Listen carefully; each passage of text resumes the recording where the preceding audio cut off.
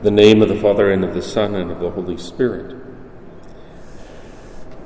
Today is one of those commemorations that is moved to Monday because it fell upon a Sunday, but it is not anything to be happy about. Well, this year it is something to be happy about.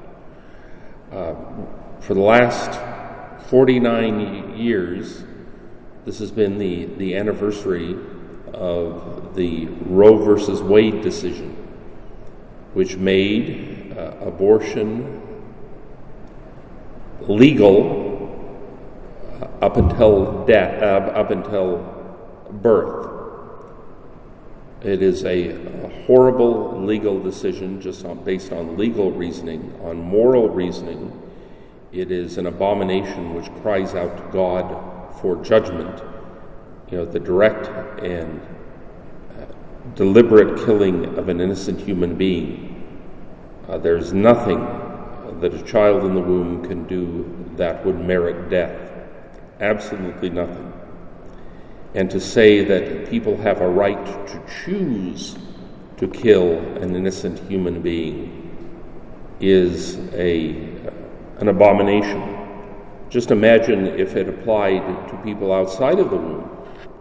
That if you could just walk down the street and without any provocation at all pull out a gun and shoot someone on the street and then just walk away saying, well, I have a right. I have a right to choose.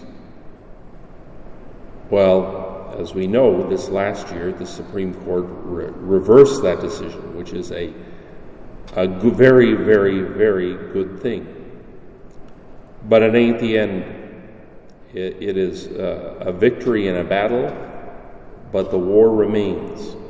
The war remains because it made it like it was before Roe versus Wade was passed, which means that it is up to each state to regulate whether there is abortion or not, whether there's absolutely free abortion for whatever reason, or it's gravely restricted or eliminated entirely. Abortion was legal in some states before Roe versus Wade, and so now what we need to do is work on making it illegal and unthinkable in every state, and that we have an uphill climb on that, because in our own state we had a trigger law that went into effect as soon as Roe versus Wade was reversed, and what had happened, a judge put a stay on it.